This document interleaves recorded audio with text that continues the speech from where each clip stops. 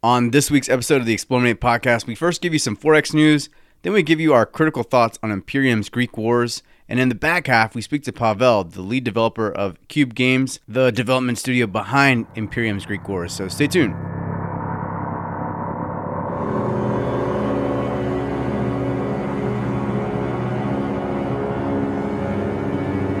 Welcome to the Explominate podcast.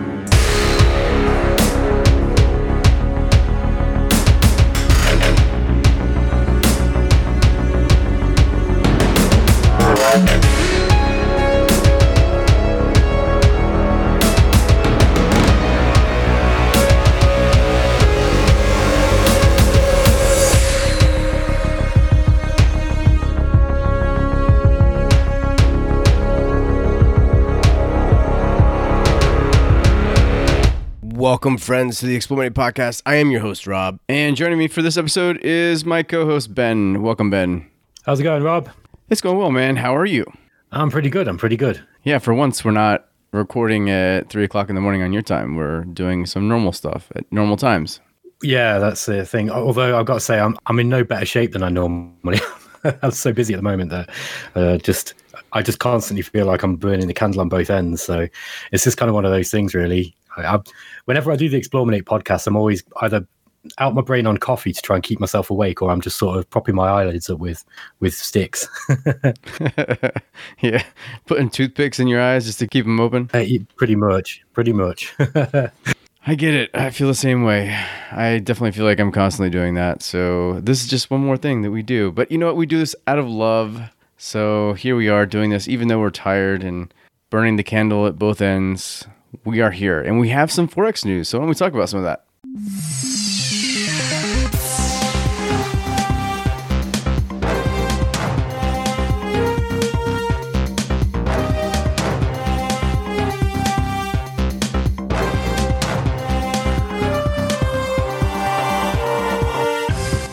First up is that Interstellar Space Genesis has announced a natural law expansion, which is called Natural Law.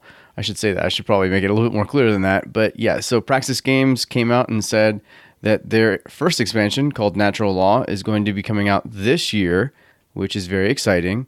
And with it will be the addition of 2 new races, both of which I think look pretty darn cool, if you ask me. One of them is like a crab-like thing, and the other ones are like little tiny apes and mechs.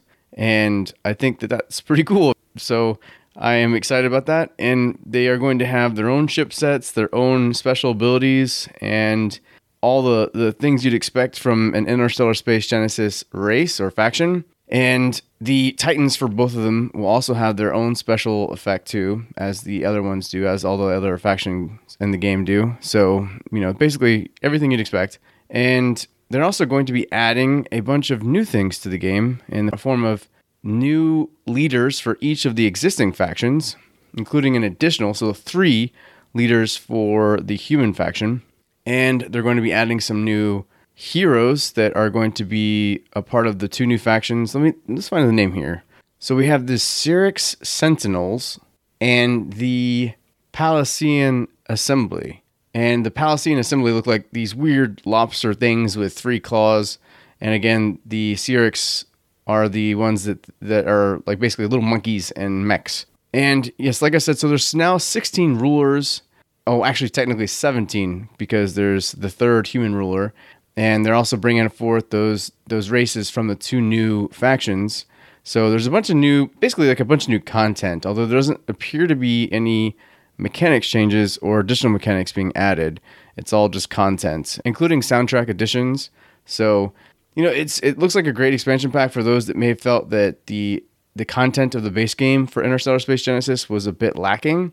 I am surprised to see that there aren't any new gameplay mechanics, but quite frankly, I'm not sure that I'm at this point, like I'm really starting to play it a lot more often and much more. I've only got 30 hours or so with the game, but I'm finally compelled to play it more because of the version 1.2 update. And, you know, I'm not sure that there really needs to be much more in the way of gameplay mechanics because it's actually pretty dense. You know, I'd like to see more, maybe more technologies, but for the most part, I think that adding new content was the right way to go for the first expansion. Yeah, I completely agree. I think that, like you say, the meat of the game is pretty substantial at this point anyway. And I also don't really like it when 4X games or games in general, they kind of lock off new gameplay mechanics that significantly alter the experience, behind DLC. So, I mean, obviously there are games that do that and they do it fairly successfully, but it can be a bit of a contentious thing, right? So I'm happy to pay for more races and, kind of new leaders and that kind of thing. I just think stuff like it doesn't, it feels like it's an optional thing, and it doesn't feel like it's kind of, you're being bent over the desk over it, so to speak.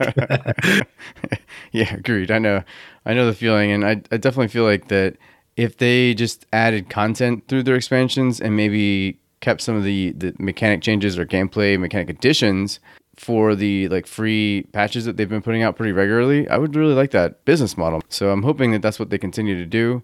But I'm very excited. We're going to have an interview with Adam Solo and Keith Turner. Again, Adam Solo being like the main developer behind Interstellar Space Genesis, and then Keith Turner was brought on for the expansion. So we're going to have an interview with those two coming up very shortly. Expect that in the next week or so. I'm excited. You and I are going to be the ones that are going to interview them. It should be a lot of fun. Yeah, I'm looking forward to that. Okay, next we've got the game that we're just about to speak about, which is Imperiums, Greek Wars, and by Cube Games. Now, they are just about to release a DLC called Imperiums Troy, and it looks like this isn't just like sort of a map edition. It's a whole new campaign, and it's kind of more tightly focused by the looks of things. So it's focused around the Trojan War, and it includes a new set of game mechanics, really, which kind of models that mythological kind of the conflict. So yeah, it looks quite interesting. It would be interesting to see how it sort of differs from the base game, which we're just about to speak about now. So right, yeah, we're going to offer our critical thoughts here on Imperium's Greek Wars, and then at the back end of this show, which I'm sure you already know at this point because I've probably already said so, we're going to be interviewing one of the main developers for this game. So we're going to talk much more about this game, so I'll leave that at what you've already said. Basically, they're trying to make it like the historical version of the Battle of Troy, and so they're not trying to go mythological, at least from what I understand, or at least they're going to have like maybe like ever so slightly mythological elements to it, but it's not going to be the full-on mythological elements that were, part of the legend of Troy. So looking forward to seeing how that changes the gameplay. Right, and we should bear in mind that the Trojan War was 10 years, I think, wasn't it? It's not just a battle, it's a 10-year long conflict just based around one city-state. So the map itself looks quite small compared to the size of the some of the maps that you can have in Imperiums, but it's a much more focused conflict by the looks of things. So yeah, I'm kind of excited for that. Sounds cool. Yeah, we'll have to ask more about that as we get him on the show. Next up is the Stellaris 2.8 update. They call it Butler, and with that, of course, they're talking about the Necroid species pack, and it's going to be adding a new Necroid prescripted empire and a new phenotype with 16 new portraits. So we're going to have some spooky looking things on the race selection screen, including scary Jeffoids, which I don't know if you've seen their marketing for that. It's kind of funny. But we've also got a new city set and room backdrop for Necroids, a new dark and eerie ship set that looks pretty awesome, and a new advisor voice, and a few other things. We got some new civics, death cult, reanimated armies, and memorialists, and then a new added necrophage origin type. With the Butler free patch, we have a bunch of new governor leader traits and a bunch of balance issues, stability, and performance updates and stuff like that. So they say they've greatly improved startup and load times, which I'm excited about. I think it'll probably be time for me to jump back in just to see what it's all about and hope that the bug catches me. But I know we've already had lengthy discussions about the likelihood of that. But, yep. It looks like a pretty good patch. Yeah, it looks like a pretty good patch, though. And for everything that we say about the game and Paradox, this patch is pretty substantial. And the actual patch portion, of course, is free. So, if it takes a species pack here and there to add some balance and stability improvements to the game, then I'm all right. I'm all right with that. Okay, so next we've got Sid Meier's Civilization 6 with self-titled October 2020 game update. And I think the big takeaway from this one is that they're adding a Pirates multiplayer scenario. Just going to read off their blurb. Pirates is a fast, competitive scenario for 1 to 4 players. Each player takes the role of a pirate king as they progress on their pirating career. So basically, this is like a Civ version of Sid Meier's Pirates, I'm guessing. And it's something a little bit different to throw into the mix. I mean, they've thrown the Illuminati and vampires in there. Why not throw in pirates as well? Yeah, and there was some concern. I know we spoke about this on the last episode, the last news episode, that it may be multiplayer only, but it does look like you can actually just add AI players. So I was watching the video, and it seems pretty cool. There's like an active ability for each of the pirate factions, and then there's like a passive ability for each of them too. So each of the four factions feel pretty asymmetric, which I'm pretty excited about. I have not yet tried it, although I'm hoping that by the time we have a next episode, we can discuss it because I'll have tried it and can probably offer some feedback. But it's only a 60 turn game, so the idea is basically just to knock it out real quick and become the quote unquote pirate king. So I like it. I like the idea that they're trying to change things up and add some additional gameplay modes. Maybe that's something we can play on Twitch or on YouTube or something, because we haven't done any multiplayer games yet, have we, Rob?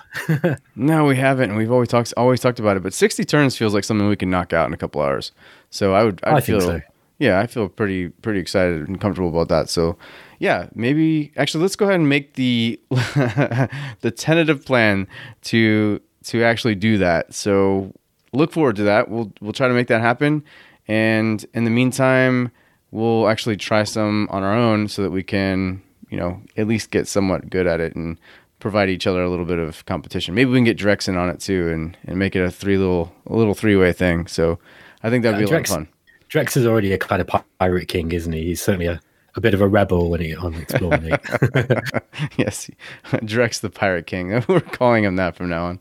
But yes, we'll play some and we'll get ready for it, and we'll have this little showdown of Explominate staffers. Next up is the fact that Amplitude Studios' Humankind, which will be the Civilization competitor that everyone's been talking about and excited about, finally has a release date of April of 2021. And with that announcement, they also produced an open dev scenario for Stadia, which is different than the other open dev scenarios that they had not too long ago. This one being open to the public, which is a big deal. The other one, you had to have an invitation, and this one was also free in every way because Stadia, from what I've found out, is something all you have to do is you have to attach your Google account to, and you could play immediately. You just clicked on the button, and you were playing Stadia. I will say that my time with Stadia was kind of unfulfilling in that I feel like I have a very good internet connection, and the actual gameplay look kind of looked washed out a little bit. It felt like I was playing someone else's computer, which is basically what you're doing. And I wasn't a huge fan of that. But that being said, the open dev scenario for Humankind was significantly improved over the open dev scenario of a few months ago, to the point where I'm starting to actually have faith that this thing could be pulled off. I was enjoying myself quite a bit. I've got a couple of videos up on YouTube and a few more to upload. And I would just say that the UI has shaped up quite a bit. I felt like the UI was actually something that I could understand pretty easily with very little, need for digging through or getting through some of the wikis or anything like that. So that was good. I wish there was nested tooltips like there are in CK3 and, at the gates and stuff like that. I'm hoping that that's something that Amplitude Studios will implement. I'm crossing my fingers, but I'm not giving my hopes up. But yeah, the scenario is really cool. You get to go through the first two eras, and it's preset, so everyone got to play the same idea, the same setup. But the time I had with it, it really started to feel like a game that was starting to feel much more cohesive. So I think that another 6-7 months of development time feels like it could be enough time for them to make a game worth a damn. So I'm very excited about that. And, of course the game is beautiful. I mean, absolutely beautiful. The details that are added and have been added since the last open dev scenario are, out of this world. The voiceover acting was, great. And a lot of the cutscenes that they've added between eras were also just really spectacular. So, they've always had the presentation of their 4X games nailed down pretty well. What is the reasoning behind Stadia, do you think? Have they actually explained why they're using that particular platform? From what I understand, Google offered them money to do so. So, it was something where, it wasn't going to prevent anybody from playing it because it is rather easy to get on. Although I understand that Stadia isn't available everywhere, so that did kind of prevent some people from getting on, which may have been their goal, because I know that, getting too much feedback is a bit difficult to parse through. But yeah, it must be some sort of arrangement that Sega has made with Stadia and Google, because they've also decided that they've announced that there's going to be some Stadia specific additions to the game. And I don't know exactly what those are going to be because they haven't mentioned what they're going to be yet. But What in the final game is that? Sorry, is that going to be in the final game? Stadia specific stuff. Yeah, well, from what I understand, there's going to be some Stadia specific, like maybe additions. I'm not exactly sure. I don't. They just mentioned that there would be some Stadia specific stuff, and they didn't go into saying what any of that would be. So I imagine that they might entice people to go to Stadia with maybe a couple extra units or maybe a couple extra unit costumes or something like that, or I don't know. I don't know exactly what the specifics are, but yeah, I feel like that's probably why they're moving towards having that open dev scenario on Stadia. I can never get any of these streaming services to work satisfactorily. I had a really bad experience with the PlayStation one. Just trying to play Bloodborne with a 1 second input delay on the controller. I mean, that game's hard enough without that, man. It was almost impossible. And it looked like crap as well. So I've got a good connection and I've got a good computer, but I understand it's not about your PC, it's the server side stuff. But I don't know. I'm not keen on that idea. I don't really like the idea of streaming services anyway. However, if they can make it work, prove me wrong. Yeah, well, I'll say that my time with it, like I said, wasn't particularly exciting, and I wasn't particularly impressed. The graphics felt washed out. They felt like I was playing another computer, and like it just felt like there was, I feel like I was playing it through the internet instead of playing it directly on my computer because there was ever so slight delay, and the graphics looked like the graphics look worse than they do on the VIP version I have on my Steam. So, I could tell the difference, and I wasn't super impressed with Stadia, but I was very impressed with the actual open dev scenario. Yeah, sure, we can separate the two. Okay, and finally in the news, this is not really that newsworthy, but Dominions 5 has hit version 5.50. Which is a bit of a milestone, but unfortunately there's nothing really that exciting in here. It's just bug fixes and a few modding tools for modders. So I'm not even going to read it out. It's pretty random Dominion stuff. So yeah, if you want to take a look, go and have a look. But yeah, Dominions is hit the ripe old age of 5.50. Very good. And before we move into our subject, which is a discussion on Imperiums Greek Wars, I do want to mention to you guys that we have a few awesome interviews set up. First of all, I have Age of Wonders Planetfall with Tom, who's known as Tombles on the Triumph Studios forums. Everybody knows him pretty well. I also have an interview set up with the Revival Recolonization upcoming 4X game, the developers for that. And we also, like I mentioned before, we have Adam Solo and Keith Turner from Praxis Games. They're going to be with us here very shortly. And I feel like I've got more, and I'm just not remembering it. So we've got a lot of stuff set up. I can tell that our interviews are very popular, so I wanted to make sure that we got a lot of good stuff, a lot of good content lined up, and a lot of good interviews lined up. So I've pretty much done everything I can to make that happen. I've also reached out to Eric Rutens from Matrix Games about Distant Worlds 2, and hopefully I'll get a good reply about that, and hopefully he will get on the show and talk to us a little bit about Distant Worlds 2. Let's just hope. Anyway, with that being said, let's move into our topic.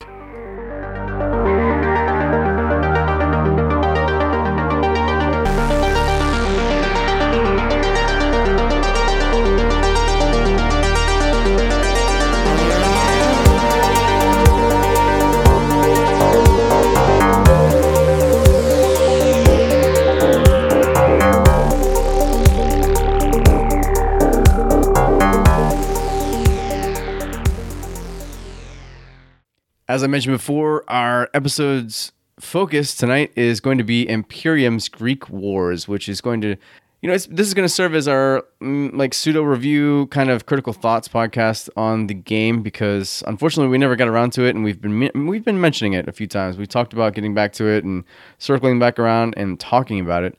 And at this point, we've had enough time that we think we can at least offer some critical thoughts on the game. I know that both of us haven't had as much time with it as we'd hoped because unfortunately life happens and there are a lot of games there. And of course, I don't want to say that it's, I will start by saying this. Maybe Imperiums Greek Wars isn't the kind of game that I would willingly play without the driving need to have something to talk about here. So that for me says a little something about the game, right? And I think that we can talk more about that here in a second. And I don't think it's actually much to do about the actual gameplay mechanics or the way the game plays out in any way, I think we're gonna have to talk about this. Yeah, Because I think I we're think going that to disagree, aren't we, on certain things about this game? Because I quite like the gameplay mechanics in this game. I think it's really good, and I don't really mind. Well, the issue that I think that you've got with it. yeah, and so I'll just go ahead and say it outright. I just feel that this game is ugly enough that I have a hard time looking at it for lengthy periods. So to make it clear, I'm not the kind of guy who feels like I need AAA graphics in every game, right? I can deal with games that have less than AAA graphics in a lot of different genres, not just 4X. In fact, I don't think games like At the Gates or I'm trying to think of another game that, I don't think even like Sorcerer King or Fallen Enchantress look all that great. They look fine. There's a bunch of 4X games out there that I've played a lot of, and I don't think they're particularly the best looking games ever, But for me, Imperium's Greek Wars is ugly enough that it detracts from the gameplay for me. And I know that that's something that we're going to disagree with, because I know that you can see past that way better than I can. But I do think we're going to agree on the gameplay mechanics. So I'd like you to tell me a little bit about what you think is unique about Imperium's Greek Wars, and what you think, as far as gameplay mechanics go, what stands out to you and what you enjoy. Okay, so can I first just answer the just address what you said about the graphics? Yeah, of course, of course. Sure. So I think with the graphics, I've got an issue with them as well, and it's not that I think that they're ugly. I think that they're a little bit busy, and I think that because they're a little bit busy, it kind of detracts from my ability to concentrate on the game for long periods of time. And so I don't think the graphics are bad. I just think that I think I would have rather have had a 2D style of graphics with that kind of game. Something that was a little bit easier to see. Now, I know that I'm often one of these people who kind of decries new-looking games or new games because they look a bit like cell phone games, and they've all got that kind of like super high-resolution, polished look that kind of gives it that cell phone-ish game look. But I think in this case, with the amount of information that is on, that you need to kind of understand with, or you need to be able to take in with Imperiums, I do actually think that something clearer would be to its benefit. But I don't think the graphics are bad. I think I don't agree with you that it's ugly. I just think it's a little bit too busy. Yeah, and I think we've mentioned this before, or at least I know I have, in that I think that the graphics are a bit washed. They all kind of, nothing really pops out. So it feels a bit muddy in a lot of ways. And that definitely is part of my frustration and my dislike for the game's graphics. But, it also, I'm with you too, that the 3D graphics they don't really feel like they're adding anything to this game. And in a lot of ways, I believe 2D graphics, especially because I think their artist is really good. So when you zoom out at a certain zoom level in Imperium's Greek Wars, you can see what their 2D artists are doing, and it's actually really good. And then you have a lot of different, backdrops and a lot of different portraits and stuff that are done in 2D. And those are great. They're fine. And if the game was done in that style, I would really actually have an easier time getting into it and enjoying it more. So, I don't want to speak too much about the graphics because I think that's secondary to the gameplay. But I do feel like the decision to continue on with this pseudo like 2000-ish, 2002-ish type of 3D modeling doesn't work for the game at all. And I'm hoping that in the future that they can adopt a more unique or even a 2D artistic style that we've talked about before. So, I just don't feel like what they've done with Aggressors and with Imperiums is working. So I'm hoping that they can they can go back to the drawing board literally and find a new artistic style that would speak or would make them be a bit more unique in their presentation. Yeah, I do wonder if some people might have passed over on the game because of that look, because of that style. I do think that it does it is a Civ style game, and it's a historical 4X. And as I'm about to say, in my opinion, I think it's a really good one. And I think the game mechanics that are there, the meat of the game, shall we say, is such that anybody who looks past those graphics and takes the bull by the horns and plays will find that there's a really, really good game in there. It's just that I do wonder if people might have passed it over just because it had a kind of look about it that maybe reminded them of games that they don't really want to play anymore. With regards to the game mechanics, I'll answer your question on that one now. Aggressors and Imperiums being the sequel, But both of those games, they have a really, really interesting depth that you don't often get with historical 4X. In fact, you don't really get with 4X games of that kind at all. And this is a depth that is applied to things like combat. The fact that there's things like supply in there. Now, supply isn't something you usually get, supply mechanics for your armies isn't something you usually get in 4X games. That's usually the realm of a war game. And Aggressors isn't a war game. It's very, very clearly a 4X. It's very, very clearly a Civ style historical 4X, but condensed into just one time period, which is the ancient Greek times. And because of that condensation, it enables itself to focus the game mechanics around that specific era, and there's a lot in there. So the combat mechanics are pretty interesting. I've got to be honest with you, I don't know exactly how they work. There is a really good manual, and that's one thing I will say about the game just now before I forget. It's got exceptionally good documentation. The game is really, really well documented. The manual is really good. There's a kind of there's the Imperiums version of a Civilopedia that is really, really good. It documents absolutely everything. It's all linked, hyperlinked. So it's quite easy to learn how to play, and there's a decent tutorial as well.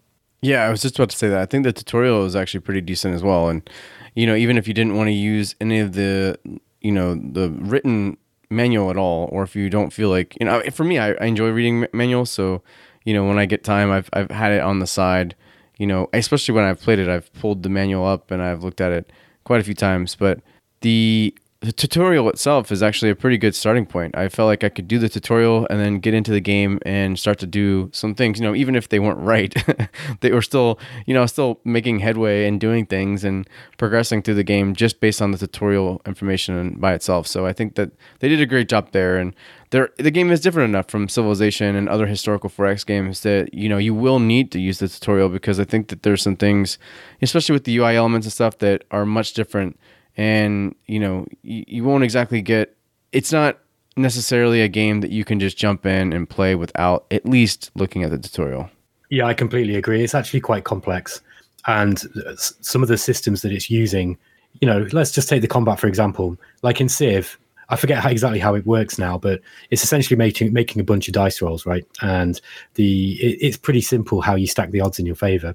But in Imperiums, you will have things like terrain advantages, which is, you get in Civ 2 and, other kind of historical games. But then there are things like the morale of your units. There's if there's any generals nearby, there's the experience of your troops.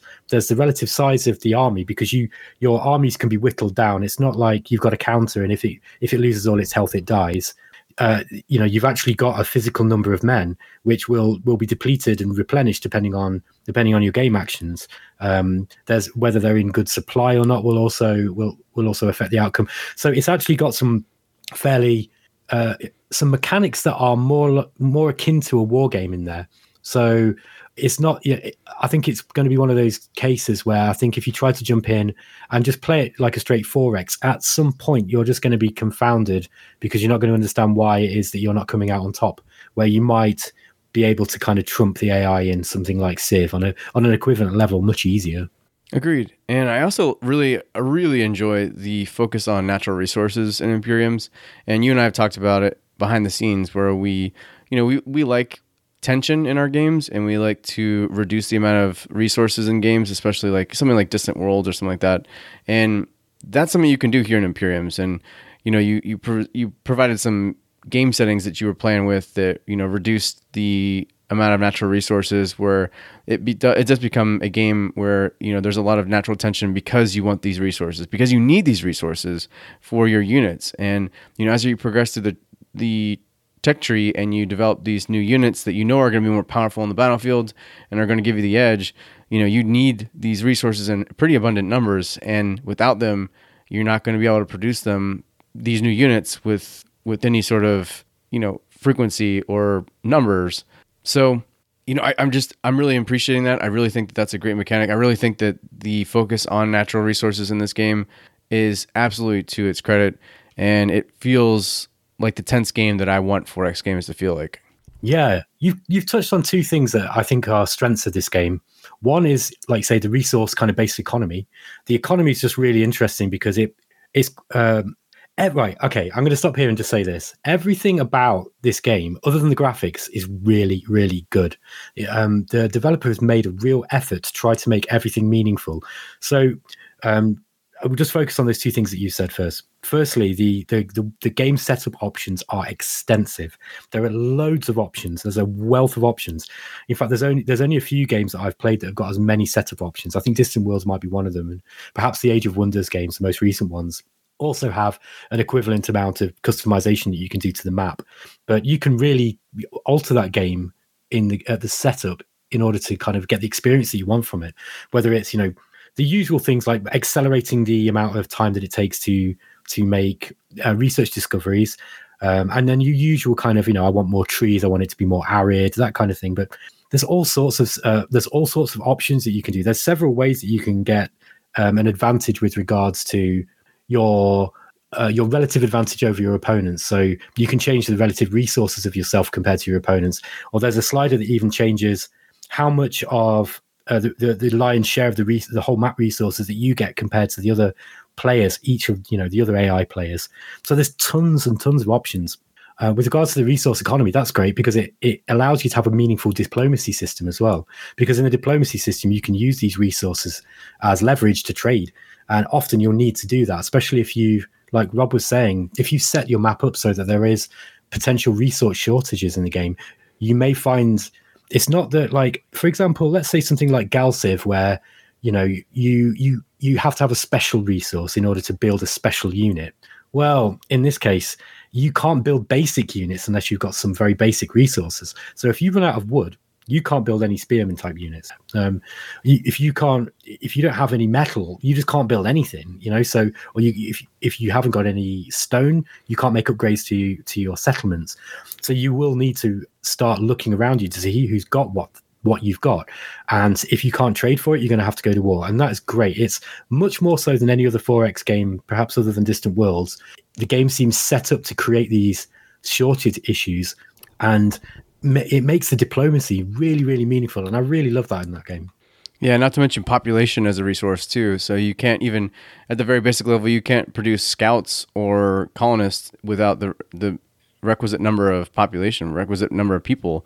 So there were many times at the beginning of the game where I was kind of figuring things out, where I started to realize that, like, hey, population is a big thing here, because if I don't have it, I'm not able to produce any units, let alone, soldiers or anything like that. So I was getting caught up because I wanted to produce some settlers in order to, to improve my lands and to also increase my natural resources. And I wasn't able to because I wasn't producing enough people.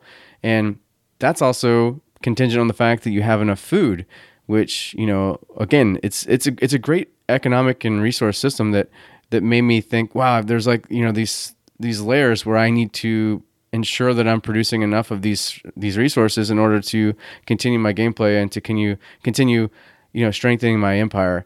And I really like that. And there's very few games, like you said, that do that to that extent and to that level where you felt that kind of tension. And it feels very much like a Distant Worlds set in, like that kind of system set in ancient Greece. So, the other thing too that I want to mention that I really like, I also like the establishment of borders in this game, which is different again from any other game that I can remember.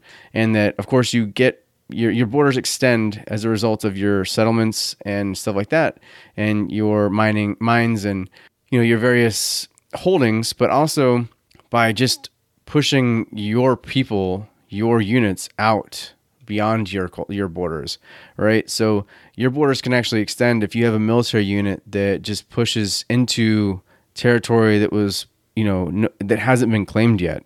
So in a way, it's basically like, the Great Land Rush in the United States back in the 1800s, where we were pushing west, and as we pushed farther west, we were basically claiming territory.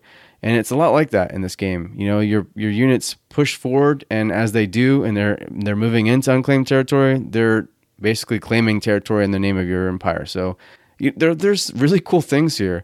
I think that those mechanics themselves, all of those things that we've spoken about, make this game feel unique and makes it feel pretty fun. And so I'm hoping that with maybe a presentation that would match the intricacies and the thought clearly given to the gameplay mechanics, that we might have a third iteration eventually with Cube games that would really kind of reach the wider audience that I think that the game could deserve. Yeah, I absolutely agree. I mean, the actual, for example, the graphics on, the intro graphics, all the graphics to do with the user interface, the technology screen, all this stuff, it's all really good. I can't fault the game in any way. I think the AI is good as well. And I'm going to make a caveat here.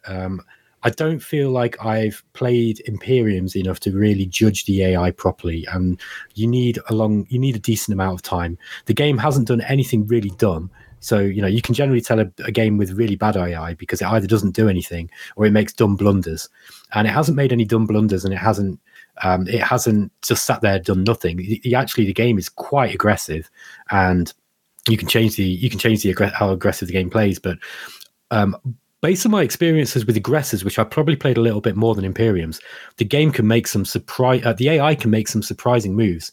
For example, one time, and this was in aggressors, so just with that caveat, I was pushing out into an enemy territory during a war, and I'd set up some camps. And like Rob was saying, you're often pushing this territory back, very much like like in the Wild West. But you're setting up camps to hold this territory that you've taken because you don't want people to come in. And I'd gone across this narrow peninsula, so my supply line was running across this narrow peninsula, and the AI, it sailed. And by the way, naval AI is really hard to do. In 4X games, it's traditionally really difficult. The AI boarded in boats. It went to where that peninsula was with a choke point, and it landed on the square, so it cut off my forward base, and then it moved backwards back towards the forward base and attacked it from the front. I've not really seen 4X games use that kind of they do that kind of thing in Shadow Empire, and the AI in Shadow, the military AI in Shadow Empire is also very good, but I haven't really seen anything do anything like that in. I mean, I'd say the best historical 4X AI that I've played is Civ 4, and that couldn't really handle naval stuff like that. So that, I mean, I think it's Pavel that's done that. I'm going to give Pavel credit that that's really, really good AI, at least in that one particular instance. And that wasn't the only time it surprised me. So, Too Long Didn't Read. If you can look past the graphics, everything in this game is just really nicely done. It's a tight game design, and I can't comment on the very long game because I just haven't played it enough. But for the most part, I've enjoyed my time with the game. I just think it's really good. It's just, like Rob said, I think maybe people have missed out on it just because it doesn't quite look like a modern game. Yes, because by every other metric, the game does feel modern. It feels like a new take on the 4X genre. And I know at this point, like, we're just iterating on mechanics and iterating to make things ever so slightly better. But in this case, I do feel like Cube Games has made the genre ever so slightly better by having these economic focuses, by creating the tension in the way they do, by everything we've discussed at this point, because they all do feel like new mechanics that would benefit the genre in a whole. So I'm hoping that maybe by having this discussion that people can start to look past the graphics, and we can get maybe a player base behind Imperiums that will help them create a third, fourth iteration, whatever it takes to get the whole formula correct. But, at the very least, I think that, it's a game that people should definitely be watching and consider buying into, just to see some of the gameplay mechanics that are here that are changing the genre, changing the way you'd expect a historical 4X to play. I will say real quick before we maybe wrap this portion up that there's also these things where you can go to like hermits and witches in the game, which kind of add this like pseudo mythological element, right? And these witches and stuff, they are presented on the map as 2D representations, and I like them. I really like the way they look, and it's surprising to me that when you look at this, because you look at the map and you'll see, let's say, the hermit representation, right? And he looks really good. It's a really well hand-drawn representation of a hermit. And when you go to these locations, when you bring a unit there, you gain some sort of bonus, or you can actually be given some sort of, malice as well. So it's kind of a crapshoot. And I think that's a really cool element too. And there's also an element where you have hero units that you can have them go out and explore and look for treasures. You gain treasure maps and you can have them look for treasures. And again, that's something that just really kind of adds to the exploration, and another thing that is fun. It's a really great mechanic. So I I have very little in the way of constructive criticism for the gameplay of Imperiums. It would be very hard for me at this point, after 25, 30 hours of the game, to say, I don't like this part of the gameplay. It's hard for me. I enjoy that part of the game. So, I know I'm beating a dead horse at this point. It's just a matter of getting everything else to represent the game well.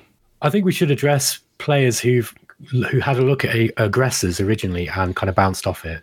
I think that pretty much everything, including the graphics and the presentation, and particularly the sound effects, have drastically improved in Imperiums. I think that one of the issues that I did not like about aggressors was that I think they'd used some stock sound effects and they weren't good. And I found them quite annoying, particularly, when you've got like a unit confirmation sound that you have to listen to every time you click on a unit, and it's just something really irritating. I don't know why. I think it's just, I'm an audio person, and if sound or music annoys me, it really annoys me more than anything else. So that I found that a real big turn off for the game, and they've drastically improved it in that respect. So the audio is better, the presentation is better. I think the UI is better. The documentation for the game is better. Everything about the game is better. I think even the map graphics, which we've kind of complained about, I think even they are better. Also, I just to kind of reiterate what Rob said, the explore side of this game is really good fun as well because of the mythological element and the treasures. You've got the kind of mermaids, naiads, is it, or dryads, or the naiads. Yeah. All these kind of mythological characters that are in the game that you can turn off as well if you just want to play as a strict historical game. But you can add these mythological things in there too. There are quests. It keeps the explore phase going long beyond it should normally be over, because you can send out your generals to go and kind of level up, and you do that by sending them off into other people's cities. And at the moment, I don't remember if it has a mechanic other than them just getting experience, but I mean, I'm sure there can be something else done with that. It's got so many great ideas. I think that if this had good graphics as well, it would be an excellent game. And I mean it would be up there with some of our favorite games. It would be up there with some of my favorite games at Explorminate. It would definitely be my favorite historical 4X. I think it probably is actually at the moment my favorite historical 4X, but I'm not the biggest fan of historical 4X anyway. So I'm not really, it's not really. My other favorite historical 4X is Civ 4, and that's the last one that I actually liked. But yeah, I don't mean to demean Imperiums by saying that. I think I'm no expert on game design, but it looks like a tight game design to me, and it plays really nicely. So, I think if people have passed up on it because of the graphics, that's a shame. Yeah, and I wouldn't blame them, but I think it feels like like you said, a very moderate, maybe even large step ahead of aggressors. And there were a subset of people that really liked aggressors. In fact, the one guy who reviewed it for Explorminate in a written form was very keen on it. Really enjoyed aggressors, could look past the graphics and could see the game for what it was. Again, another game that was pretty economic focused and war focused, and it was something that people liked and enjoyed, but a lot of people looked over again because of the graphical presentation of it. So I think the conclusion of this is that the gameplay of Imperiums is above par. It is certainly something that I would definitely recommend every 4X game fan check out, because it is doing a lot of cool things, especially if you're a developer and you're looking to see what 4X games could be that would change the quote-unquote formula that we're kind of used to at this point. I would recommend looking at it, because I think that there are a lot of great lessons to be learned here. And, moving forward, I'm hoping that Cube Games can make a game that matches the gameplay with a great presentation. And I do think you're right that we would be talking about that in a light that's maybe a little bit more mainstream, to be fair. So I'd be interested to hear what your last thoughts are, Ben, before we move into our interview. I think that the developer is showing the signs of being a great developer, and I'm pretty sure from speaking to them before that they're aware of some of the issues with the graphics and the presentation. And I think that I gather that if they make another game, that would be something that they would certainly focus on. I'm sure that that's the case. With that being said, with the experience that they've got from these two games, they've made innovations in this particular subgenre of 4X that we haven't seen anywhere else. And they've gone, and the quality of those innovations is really, really high. So I echo what you say, Rob. I think if other games developers want to look at a 4X game that's done stuff differently and has done it to a high standard with regards to the mechanics, Imperiums is the one. Go and take a look at it, because it's full of fresh ideas. Absolutely. So with that being said, let's go ahead and take a break, and we will talk to the developer himself.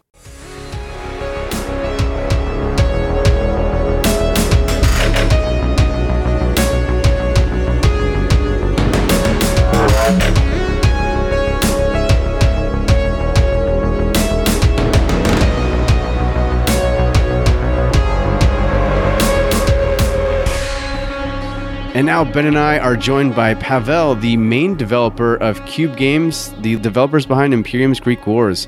Welcome to the show, sir.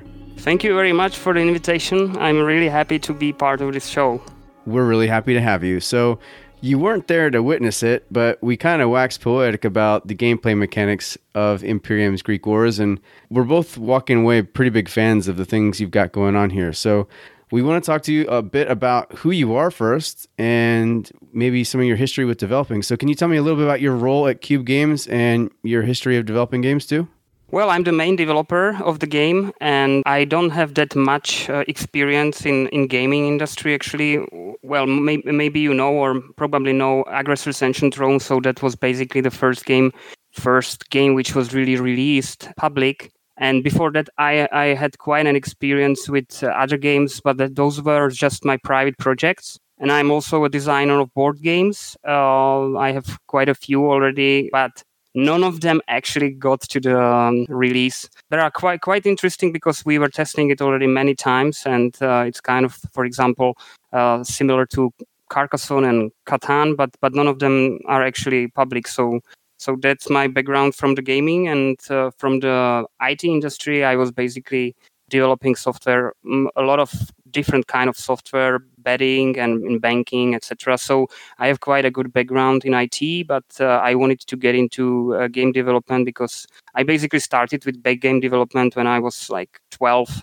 So it's quite a history. Yeah, and so my next question too, because clearly with Aggressors and now Imperiums, you're a fan of historical 4X. So what kind of games do you look to for inspiration? Well, I'm pretty sure that everyone understands that my inspiration is Civilization, because I really consider Civ 4 the best Civ of the series, and I enjoyed it quite a lot. I know it's like 10, maybe 15 years ago, but it's still the best out there. And I also liked some kind of tactical war games like Panzer General, or I'm not sure if you even remember, but there was a game called Centurion. And it's maybe 20 years ago. And that all shaped the way I play games and what I like. I don't really play any other games than strategy games. And I really enjoy playing historical strategy games. So that was basically the only choice. It's quite clear to me, actually, that you've got some kind of board game background with the way that the game mechanics work with Aggressors. How did your background with board games affect the development of Aggressors and Imperiums, would you say? What's my background regarding the board games? No, I just mean, how would you say that your experience with making board games has affected the way that you develop Aggressors and Imperiums? Because they both seem to have a level of complexity in them that is above and beyond what you would normally get in a historical 4X. Yeah, well, basically, it's because I'm a real fan of board games. This initially was a board game, actually. The first Aggressors was a board game, and it was like a really huge board. I think it was like 4 multiple 5 meters, so it was like the whole living room, and it was played for a couple of days at least.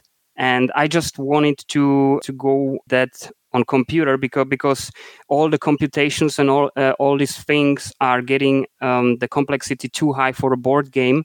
So I decided that I need to port it to PCs, and then the complexity started to grow way more, because now when you had that on computer, you could simply add a lot of more complexity because the PC will calculate all that things for you. Yeah, I agree with Ben. It's pretty clear to me that board games are a foundational background of who you are and your development processes, because the gameplay mechanics feel accessible, but there's depth to them that you wouldn't normally see. And I think that usually comes from people who are, that have a history of making board games or are familiar with board games. And I'm curious to know, because we've spoken in depth about the gameplay mechanics in the first half of the show, but I wanted to know what your perspective was on what makes Imperium special. Like, which mechanics do you think were things that you came up with that are unique to the 4X genre and make both Aggressors and Imperiums special games in and of themselves?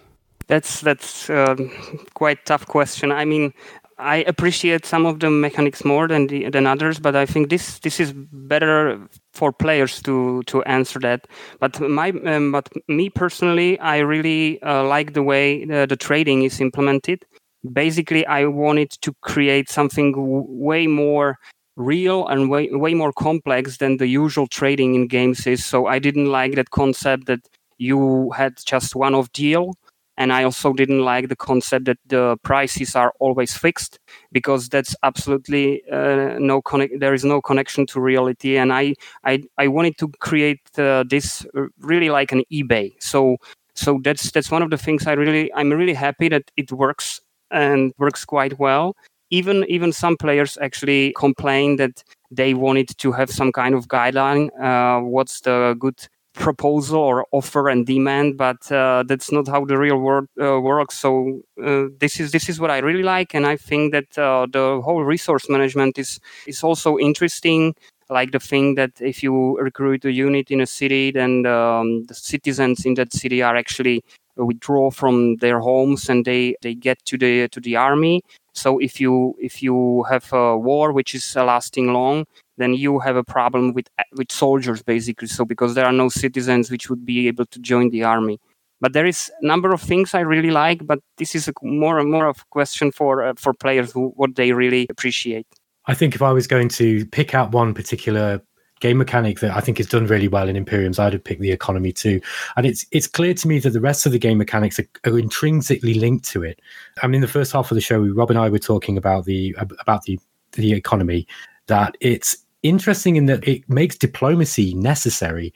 And honestly, I think a lot of 4X games can do without diplomacy. If they threw it away, they'd be better games. And I would not say that about Imperiums. I think diplomacy in Imperiums is meaningful. It's necessary as well, particularly if you set up a map where the resources are more limited. There's other things as well that kind of tie into the economic system, like you say, with the population mechanics, but you can tell that you've put a lot of thought into that. Yeah, it took a while to balance all that. Actually, I was playing it quite a lot. Every time there was a new mechanics, I was playing it like for days, just to be sure that it fits into the core, it fits the whole gameplay.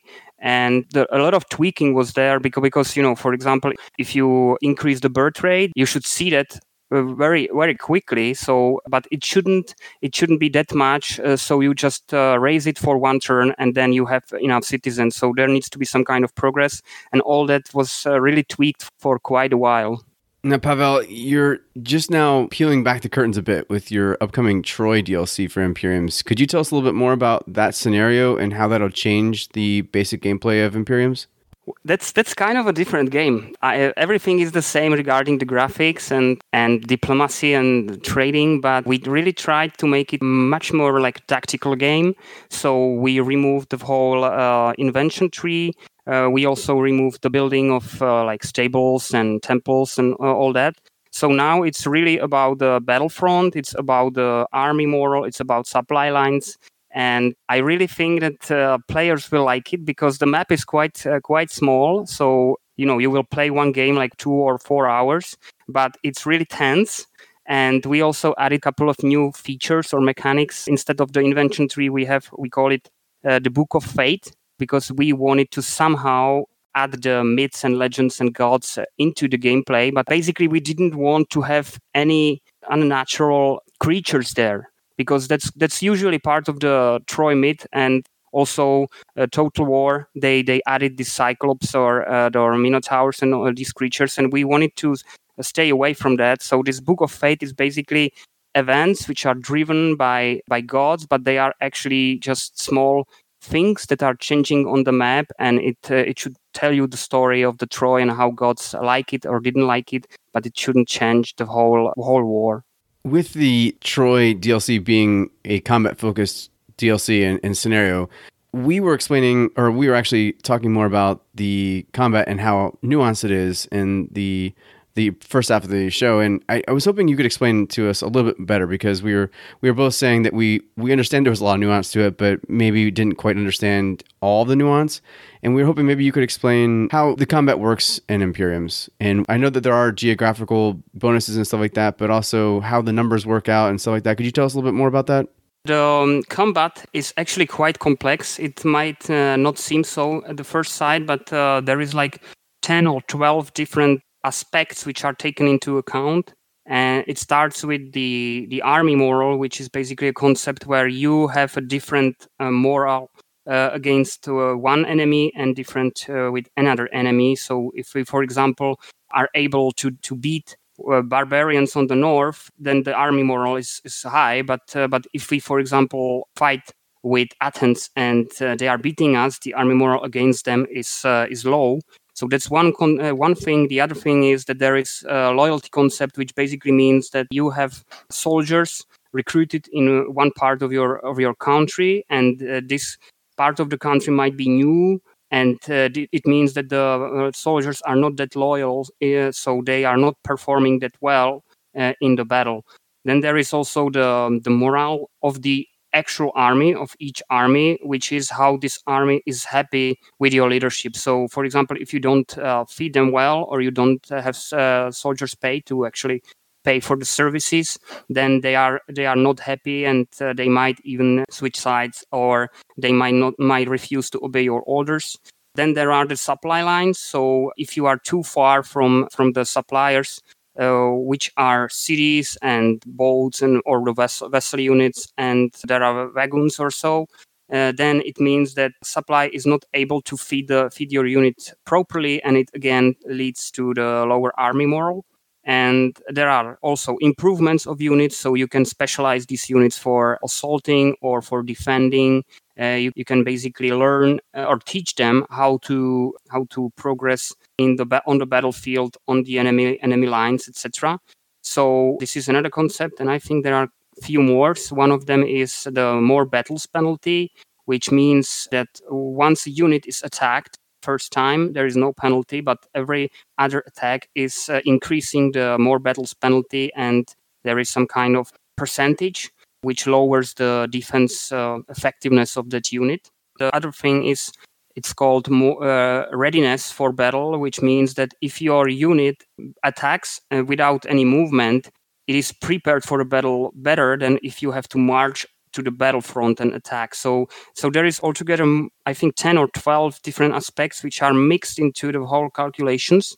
That's kind of problem as well, because some players might feel that it is not calculated or something because there are too many variables, but it's all really calculated and tested. So the results should really mirror all these aspects of the battle. With the depth that you've just put into that one part of the game, I mean, a lot of these mechanics that you're talking about, there are analogs that you'll see in other war games, and that's why I actually thought that Aggressors was quite well placed amongst the Slytherin roster, because it very much reminded me of much of the other Matrix and Slytherin games with regards to the amount of detail there is, and yet it calculates all this stuff and plays it out very quickly. And I guess you don't even really have to, if you were playing on the lower difficulty settings, you wouldn't really even need to know about much of that complexity to kind of get somewhere. So it's not like you need to go manual diving, at least not at first.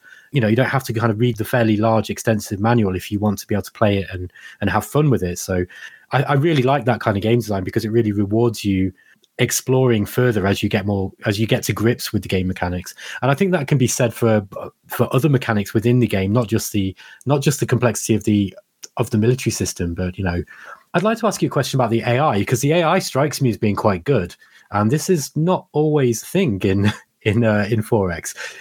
I'm glad that you sort of identified Civ 4 as one of your favorite games, because Civ 4 is also one of my favorite games, and I think that arguably that probably had the best AI of any of the Civ games. But in the first half of the show, Rob and I were talking about it did something. This I'm talking about aggressors now, so I'm not. I'm pretty sure that Imperiums will be similar, but I had a moment in aggressors where I had moved across a peninsula with a narrow choke point and set up a couple of what do you call them? Kind of camps as I pushed out into enemy territory, and the AI it used a naval landing to cut my armies off. So they went onto the peninsula and they took the square that was cutting off their supply.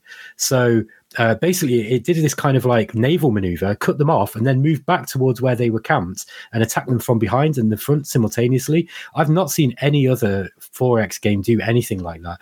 The only other game that comes even close is Shadow Empire, and that's got a really complex military AI. But I was amazed by that. Did you spend a long time with the AI? Yeah, I play it all the time. But I really try to implement the AI the way I would play it. So if I see any moves which I wouldn't do, or any moves which might look not well thought, I'm digging in the code and trying to find a way how to make it better. And it's a lot of tweaking actually, because every moment in the game you need to wait what's the best for your unit, and sometimes it's not even clear what you would do. But I'm really trying to push AI the way it's a challenge for me. So even I'm sometimes surprised what AI does, because the code of the AI is already quite long and complex. So even I cannot know what the AI will do, and there are a lot of waits for each action. So I'm sometimes surprised by that as well, especially now when we are testing Troy. I'm really surprised how well AI pushes you. If you play as Troy, it pushes you out of the beaches, and it really in one moment you simply know that you have to get to the city behind the walls, because you are not able to defend the beach and the whole center part of the map anymore. By the way, I just wanted to say something about the difficulty. The difficulty is really made the way that if you are a newcomer and you go with the difficulty you should, so it means you start as on easy level or beginner, then some of the mechanics are by default turned off, like supply management or loyalty, and this should make the process of learning the game way easier for the newcomer. And you learn by playing or turn off, and then you can start another one and increase the difficulty so other mechanics are turn on. You can always change that, whatever difficulty you choose, but by default we already preset all that.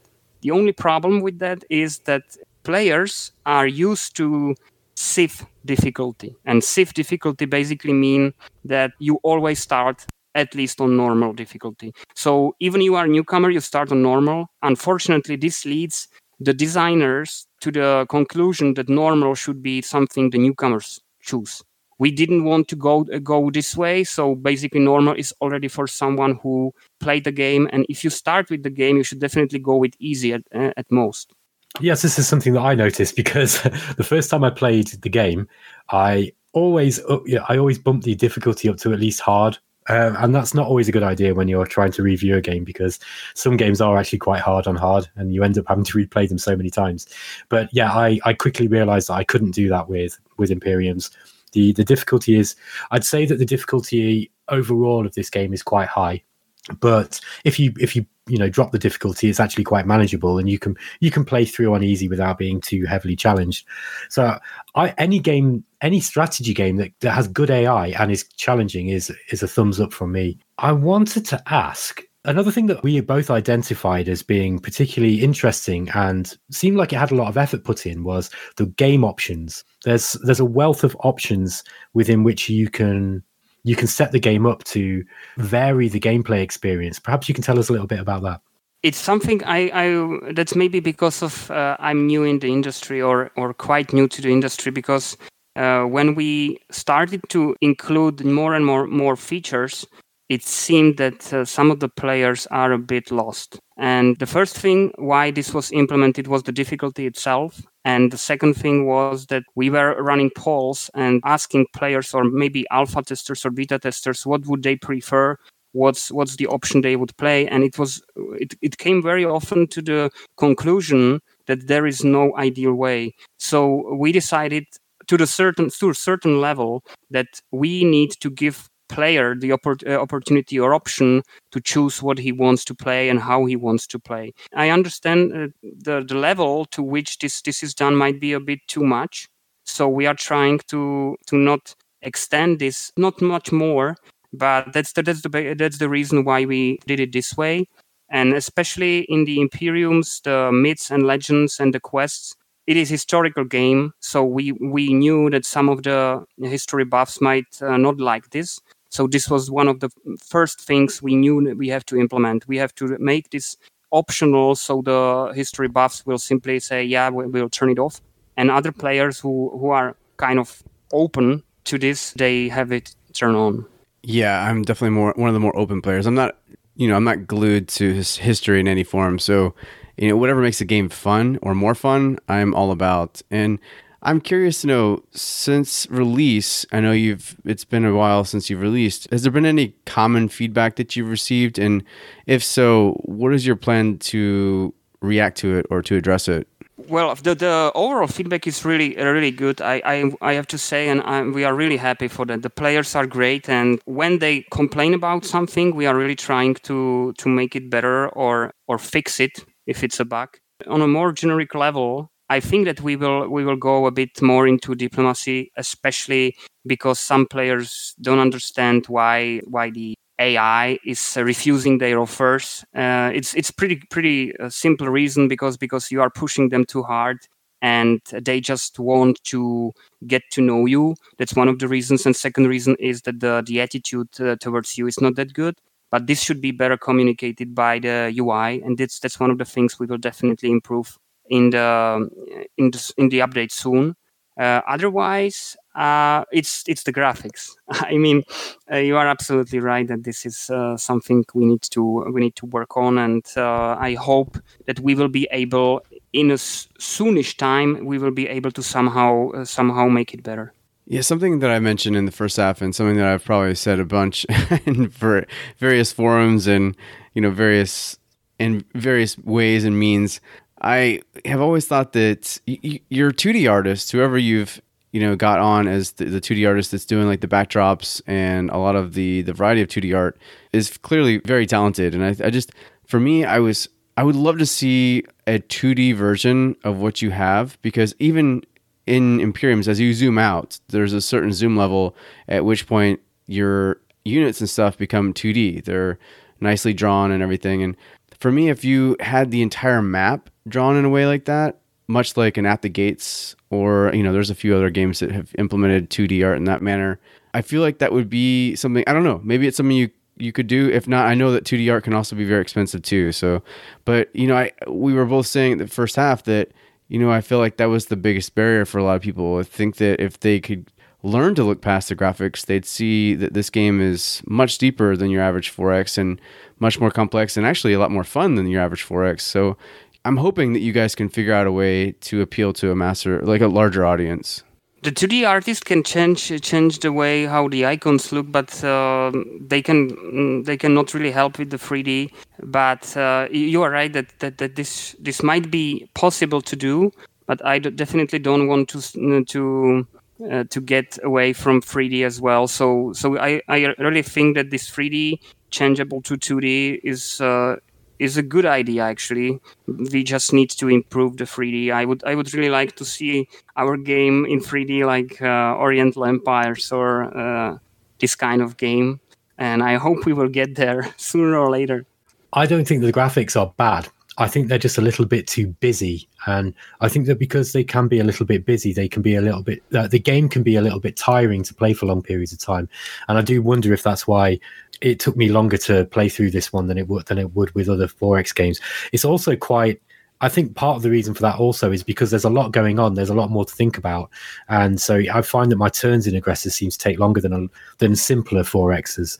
I do wonder if some of your potential audience might have missed out on the game because they've looked at the graphics and thought, it looks like something that's older than it actually is. Because the game itself is very modern. I think it is.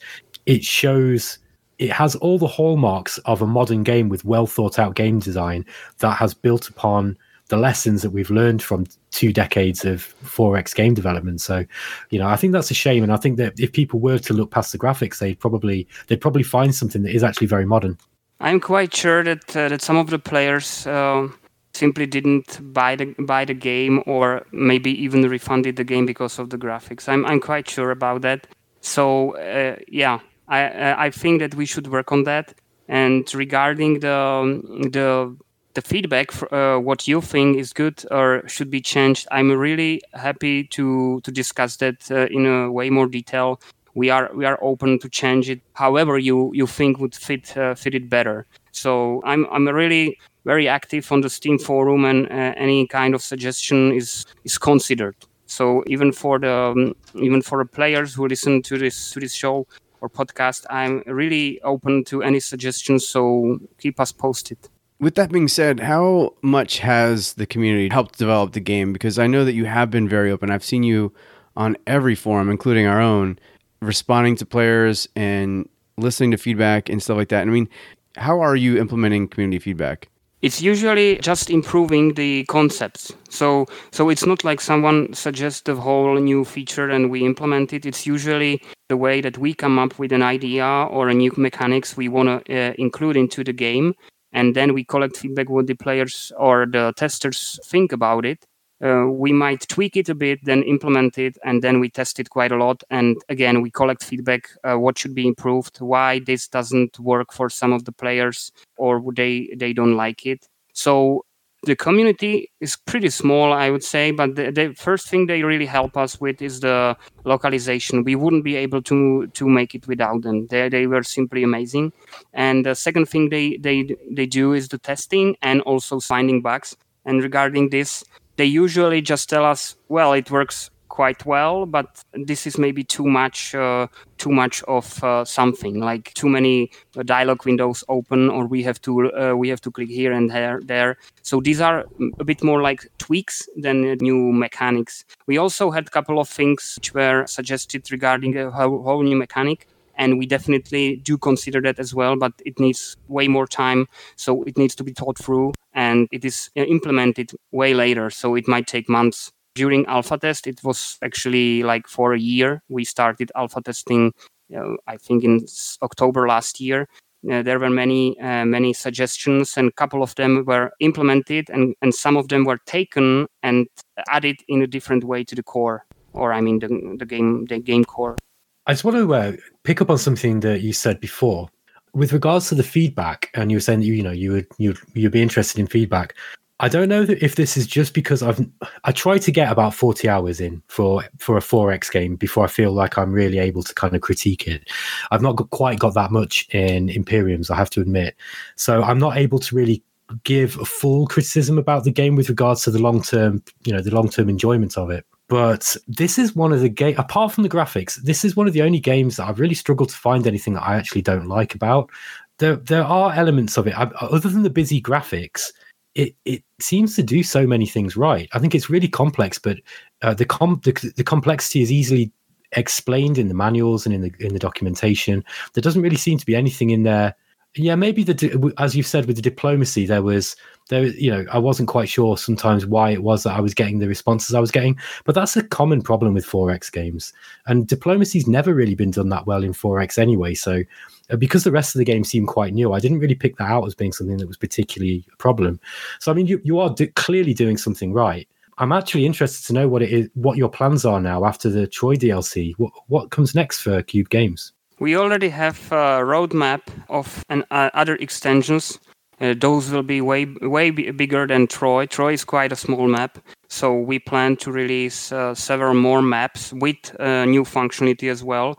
I don't really want to reveal more details, but as the ancient Greece map is right now, then we will have similar sizes of the extension maps, which will focus on a bit different era of history, but it will stay in the antiquity. Excellent. That's very good to hear. I'm really glad to hear that you're continuing to support the game, because I feel like it's worthy of support, and we do look forward to seeing Imperiums grow and possibly improve on the graphical front, and also, just fortifying what's there and like Ben said, I think what you have is very, very great. With the foundation of the game is already very strong, and one that we wax poetic about pretty much in the first half of the show. So, Pavel, I'm really excited to see what you have going on. Thank you very much for joining us today, and we look forward to seeing what you come up with in the future. Thank you very much again for invitation, and guys, keep it up. I really like this podcast, so maybe next time. Yeah, no, we'd love to have you back, especially as you continue to develop games. And we both agreed that you clearly have a mind for this, right? I mean, with the board gaming background and now with the implementation of 2 games that have a lot of gameplay mechanics that we're both very big fans of, it's clear that you have a passion for 4X and the strategy genre, and we'd love to have you back. So good luck to everything, and thanks for being on the show, sir. Thank you, and bye. See you later. Bye. This was Rob, Ben, and Pavel for Explominates, and until next time, keep exploring.